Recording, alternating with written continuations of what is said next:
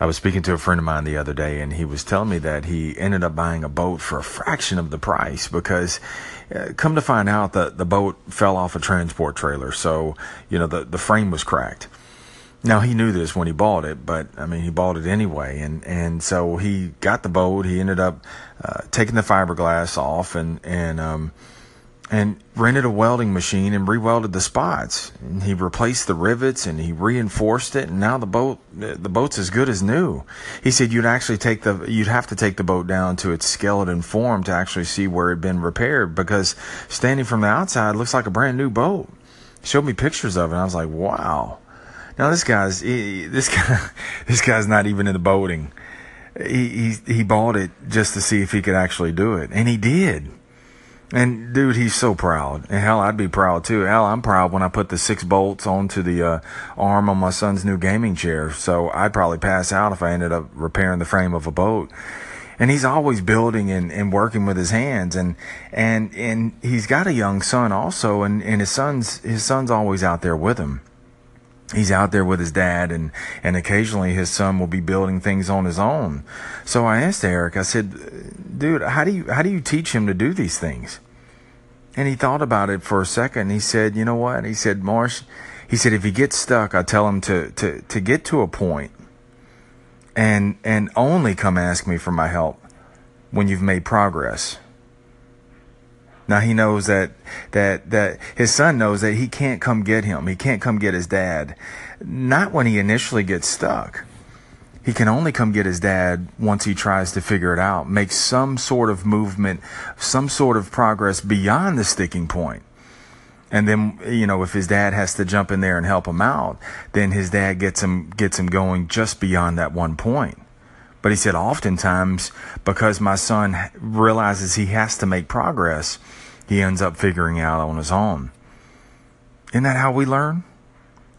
We get to a sticking point and we have to figure it out. I've realized in that moment that I've been too quick to help my son with a problem. I've been too quick to pronounce a word for my daughter. That I'm too quick to help them find something or that they're looking for or even put together. Make progress beyond the sticking point, and then I'll help you. That's what I start telling them now. Because think about this, how will any of us learn if we ask for help or offer help the minute things get uncomfortable, the minute things get unfamiliar? The greatest lessons and sources for not only growth, but also for pride and self-confidence, the greatest sources are in the struggle. In his book, Principles, billionaire investor Ray Dalio says on page 154 that in his pursuit to strengthening others, what he does is he actually denies his people what they want. Because he said denying them actually gives them the opportunity to struggle. So that way they can develop the strength to get what they want on their own. He said, yes, it's tough emotionally, but giving them what they want now will only weaken them for events to come later. And there'll always be another struggle. That's the thing. Bail them out. If you bail them out now, they'll only come back needing more help later. It actually weakens them. Parents, let your kids struggle. I've realized that as a parent that there were times that I didn't let my kids struggle and I actually handicapped them. I actually made it worse when I was only trying to help. The way that you can help is you let people struggle. Friends, let your friends struggle. Managers, let your salespeople struggle. Sometimes it's better to run behind them because you can't run for them. They'll figure it out, and you'll figure it out.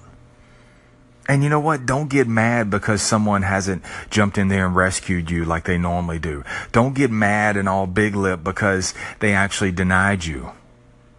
The truth of the matter is they may be helping you. They may be helping you because they're giving you the opportunity to struggle. The answers are discovered right there in the struggle.